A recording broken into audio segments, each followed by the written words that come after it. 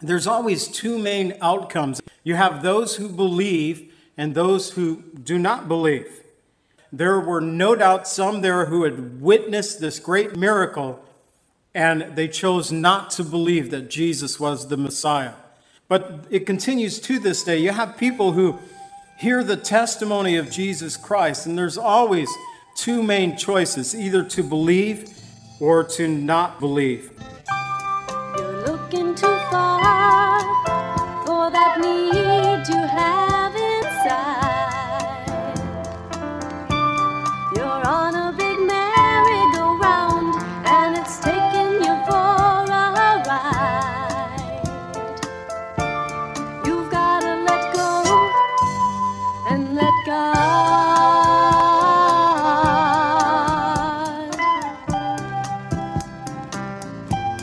Welcome to the Cleansing Word. We invite you to stay with us as Pastor John Pennell of Calvary Chapel Lake Villa takes us through a verse-by-verse study from God's Word.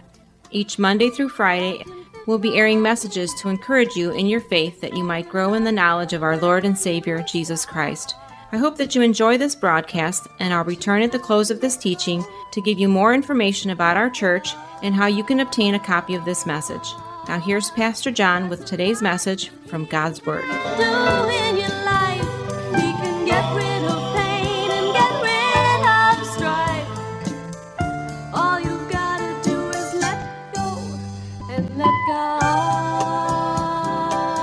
Well, today we're going to conclude John chapter 12.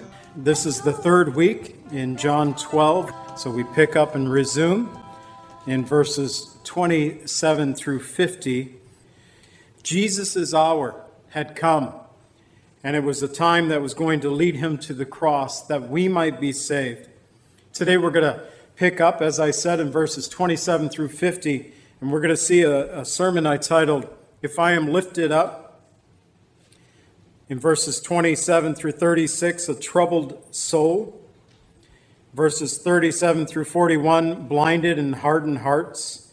And 42 through 50, abiding in the light. Let's go ahead and pick up the first few verses and open our teaching in prayer.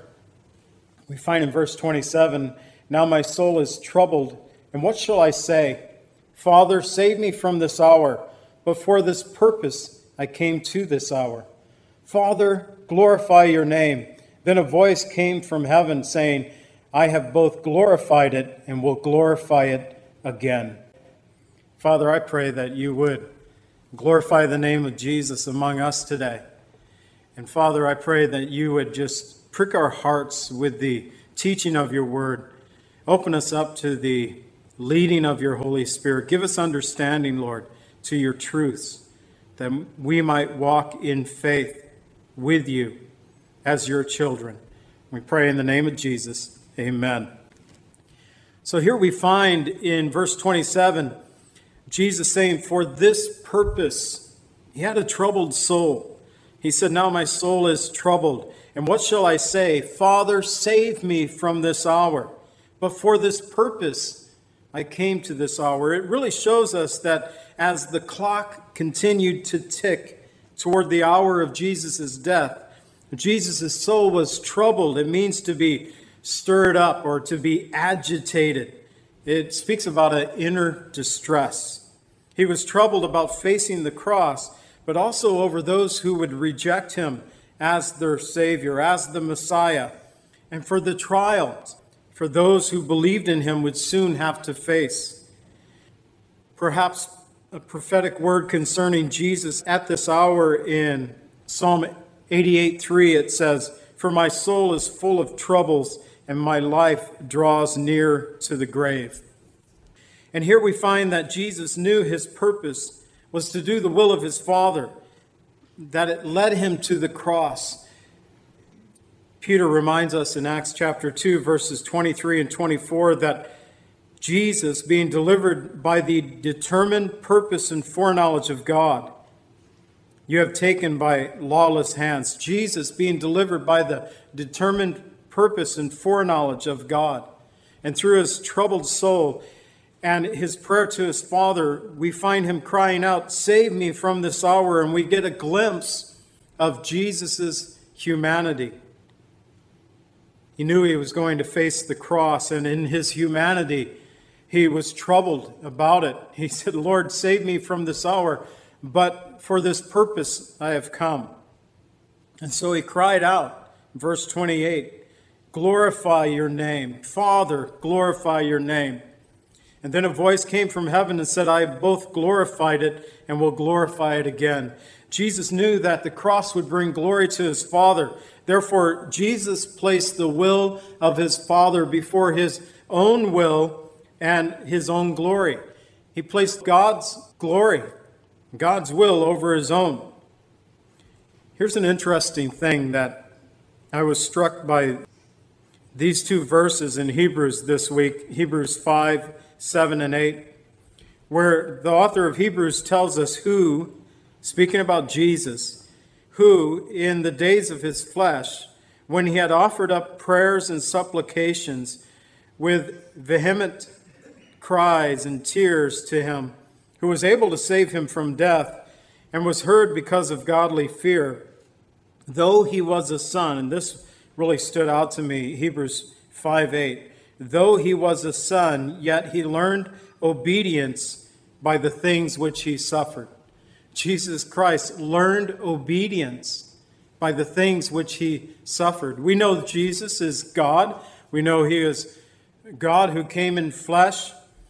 And yet Jesus had to learn obedience by these things which he suffered. Not my will, but your will be done, was the prayer of Jesus. The Bible Knowledge Commentary said of this verse, Hebrews 5:8, they said, the whole experience was a form of education for Jesus before he served his suffering people. His unique relationship with God notwithstanding, he was a son. He had to experience the true meaning of obedience in terms of suffering it entailed. Having done so, he was made perfect for the role he would play as the people's captain and high priest. Jesus Christ had to learn obedience, and it speaks about the cross. He said, Lord, glorify your name. And God said, I have glorified it and will glorify it again. And so the people heard, verses 29 and 30, the people who stood by heard it and said, it had thundered. Others said, an angel has spoken to him. And Jesus answered and said, this voice did not come because of me, but for your sakes. As Jesus cried out to his Father, God cried out to his Son to assure Jesus that in his hour of trial, he ensured him as a testimony to those who were near. So not only did the Father speak to Jesus to give him assurance that I'll be with you throughout this hour of trial, but God also spoke to Jesus in the hearing of the people, that the people might hear and believe. You know, I've learned that God will speak to both believers and unbelievers, and yet his voice is not often distinguished as God's by unbelievers, often, but also at times by many believers. They hear the voice of God, but they don't distinguish or understand that it is God speaking to them. In John 10:25 through 27, it says, I told you, Jesus speaking, I told you, and you do not believe. The works that I do in my Father's name, they bear witness of me, but you do not believe because you are not my sheep. As I said to you, my sheep hear my voice, and I know them and they follow me. To distinguish God's voice from the noise of this world, we must yield to the Holy Spirit's guidance over our lives. You know, God can speak, and yet people will not hear. And then Jesus went on to say, this is part of our memory verse for this month, John 12:32, but verses 31 through 33, it says, now is the judgment of this world. Now the ruler of this world will be cast out. And I, if I am lifted up from the earth, will draw all peoples to myself. This he said, signifying by what death he would die. And I, if I am lifted up, a reference to the cross. And through the cross, Satan was defeated and will one day be cast out of heaven. But it also reminds us of the first gospel. The first gospel is found in Genesis 3:15. And if you recall, last week I used this, I believe, in our diagram that we had with God's design. Sin entered into the world. The first gospel, Genesis 3:15, where God said, I will put enmity between you and the woman, and between your seed and her seed. He shall bruise your head, and you will bruise his heel. That there has been this battle between Christ the Messiah and Satan. And some teach, like the Jehovah's Witness, that actually Satan and Jesus were brothers. And God went to his sons and asked them to come up with the best plan of salvation. Jesus' plan was best. And so he became Savior, and Satan became the devil. The Bible never teaches us that Satan was a son. He was the sons of God in the sense of created being, an angel. But yet, he, in his pride, tried to be lifted up above God himself, and God cast him down. And it's through the cross that this takes place, that judgment. We find healing and salvation through the cross of Jesus Christ, where in 1 Peter 2:24 it tells us, who himself bore our sins in his own body on the tree, that we, having died to sins, might live for righteousness, by whose stripes you were healed. It's through the cross that we find healing and salvation. That is, if we're willing to look to Jesus and his work on the cross in life-saving faith. It has been said that the cross is a magnet between heaven and earth. It draws mankind to God. So Jesus used this reference, our memory verse this month, if I'm lifted up from the earth, I will draw all peoples to myself. He's referred to this before in John 3:14 and 15, where he said, as Moses lifted up the serpent in the wilderness, so must the Son of Man be lifted up, that whoever believes in him should not perish, but have eternal life. As Moses lifted up the serpent in the wilderness, it refers to a time there when the children of Israel were in the wilderness in their 40 years of wilderness wanderings, that they had sinned against the Lord over and over again. But at this particular time, God allowed poisonous snakes to come into the camp, and they bit people, and people were dying. And then God told Moses to make a bronze serpent. Bronze in the Bible always refers to judgment. And that's why you have at the tabernacle or temple, you have the bronze altar. That's where the sacrifices were offered. There was a golden altar in the temple, in the tabernacle, where the blood was sprinkled and the incense were burned. But the sacrifices were offered upon the bronze altar. Bronze is always seen as a point of judgment. And so God said, make a bronze serpent and put it on a pole. And then he said, erect the pole, put it up in the middle of the camp, and whoever looks at the serpent will live. I've seen artists try to depict this scene where there are those who are in the camp, hundreds if not thousands in the painting, but you can see some looking to the bronze serpent in faith, and you can see healing taking place in their countenance, and others refusing to look. We live in a day and age where there's people refusing to look. They don't want to see the gospel of Jesus Christ. And we live in a day and age where we've all been bitten by the serpent. That is, that serpent of old, the devil. And we are dying because of our sins. And our only hope is to look to Jesus in life-saving faith to be saved. So he goes on to say, verses 34 and 35, the people answered him, we have heard from the law that the Christ remains forever. How can you say the Son of Man must be lifted up? Who is this Son of Man? Although they connected Jesus being lifted up with the cross, they did not comprehend the purpose of the cross for the redemption of mankind. Here's the problem of the people of Jesus' day, even the disciples at the beginning. They were looking for the Messiah of the second coming instead of the Messiah of the first coming. They were looking for a Messiah who would bring victory to their people instead of the suffering servant who would come and offer his life on the cross in behalf of his people. We already looked at it a couple of weeks ago. It may explain why the people shouted, "Hosanna, blessed is he who comes in the name of the Lord," when Jesus entered on that Palm Sunday. And this, a few days later, they would be many of the same people shouting, "Crucify, crucify him." They said, "Who is this Son of Man?" And that was Jesus' favorite title for himself in the Scriptures. 84 times he referred to himself as the Son of Man. I believe the first time we find it in Scripture is Daniel 7:13, where Daniel prophesied and said, "I was watching in the night visions." We talk about dreaming at night, and Daniel, the prophet Daniel, "I'm watching in the night visions." Can you imagine Daniel going to sleep at night thinking, "Lord, what are you going to teach me tonight? What am I going to see tonight?"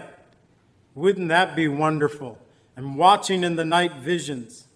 "And behold, one like the Son of Man coming with the clouds of heaven.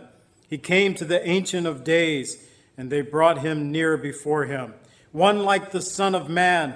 It's a phrase that Jesus used 84 times concerning himself. It's a phrase that Stephen the martyr, when he was being stoned to death in Acts 7:57, he said, "Look, I see the heavens opened and the Son of Man standing at the right hand of God." It is a title that we find from John when he was given the revelation of Jesus Christ. In the book of Revelation, we have this description of the Son of Man in Revelation 1:13 through 18. And John wrote, "In the midst of the 7 lampstands, one like the Son of Man, clothed with garment down to his feet, and girded about his chest with a golden band.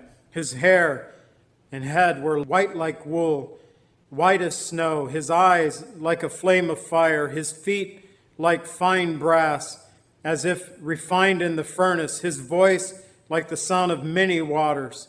He had in his right hand 7 stars, and out of his mouth went a sharp 2-edged sword, and his countenance like the sun shining in its strength.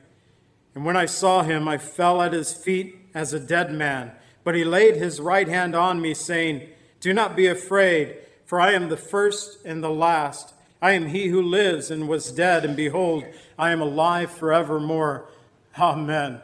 What a description of Jesus Christ, one that artists also have attempted to depict that which John had seen. But can you imagine Johnny, can you imagine little Johnny like me, falling at his feet like a dead man, and Jesus placing his hand upon him, saying, "Do not be afraid.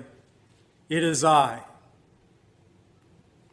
But we see this light versus darkness. In verses 35 and 36, and Jesus said to them, "A little while longer, while the light is with you, walk while you have the light, lest darkness overtake you. He who walks in darkness does not know where he is going. While you have the light, believe in the light, that you may become sons of light." These things Jesus spoke and departed and was hidden from them. So once again, Jesus kind of disappeared for a while. He left perhaps the city.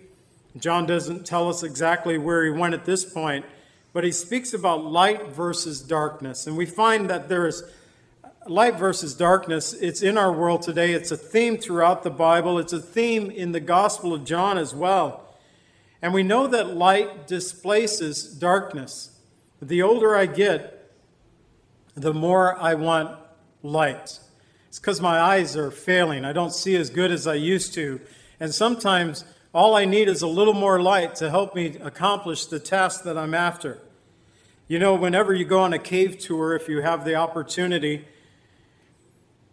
when the guide will get you in that cave and get you in the heart of the cave where there is no light whatsoever except for the man-made light that's been brought in either by lantern or by electricity, There's a point, and they do it in every single cave tour, they turn the lights off. They want you to know what total darkness looks like. And at that point, you can put your hand in front of your face and see nothing. You can't see your hand.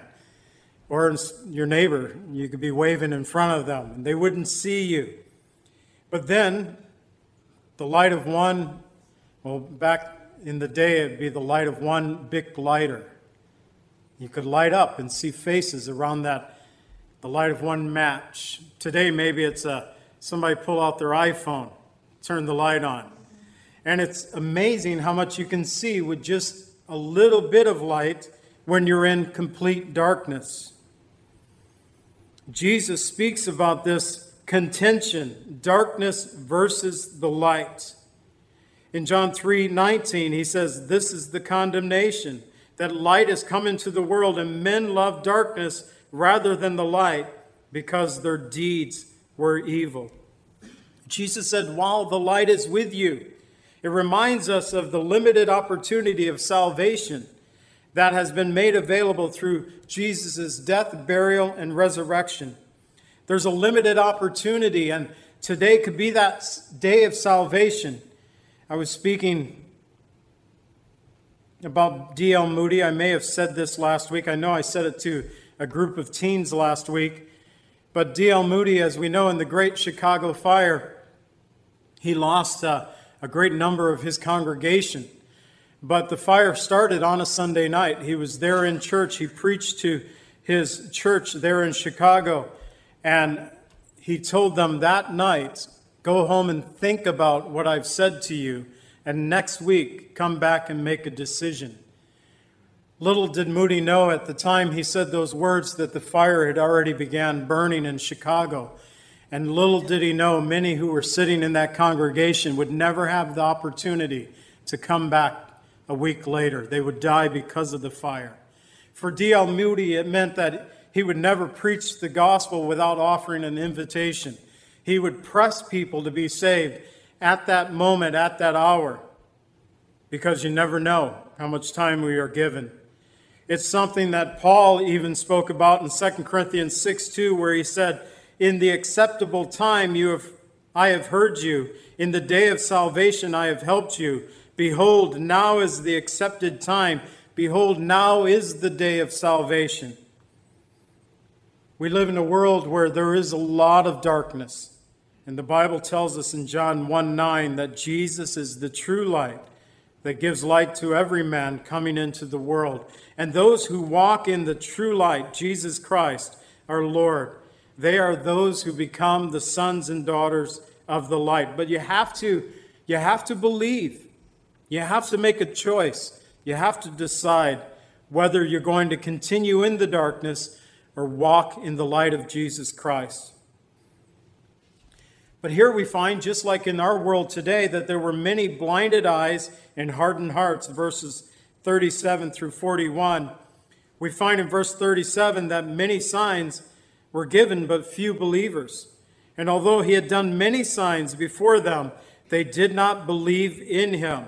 We've learned in the study of the Gospel of John that John gave 7 specific signs, miracles that Jesus did.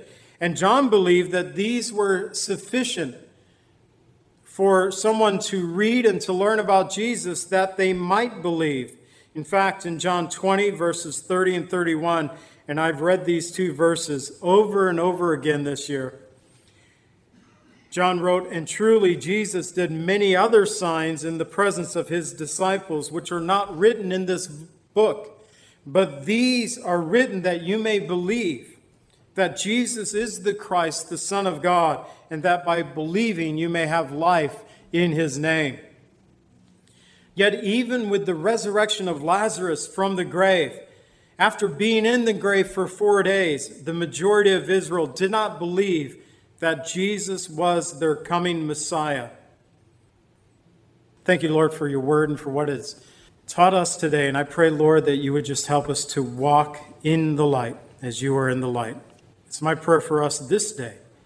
And I pray, Father, that if there is one who is in need of prayer today, that they would come and just seek your face If there is one who, Lord, has never asked you to be the Lord and Savior of their life, Lord, perhaps they have been worrying a bit about the coming judgment, and Lord, you've already saved them. Lord, whatever the prayer need might be, I pray that they'd be willing to come and lay it at your feet.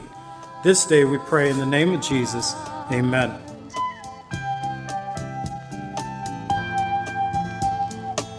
Calvary Chapel is a fellowship of believers in the Lordship of Jesus Christ. Our greatest desire is to know Christ and to be conformed into His image by the power of His Holy Spirit. If you would like more information about Calvary Chapel, or if you would like a copy of today's message, please contact us at 847-265-0646. That's 847-265-0646. Thank you so much for joining us today, and may the Lord richly bless you as you worship Him today.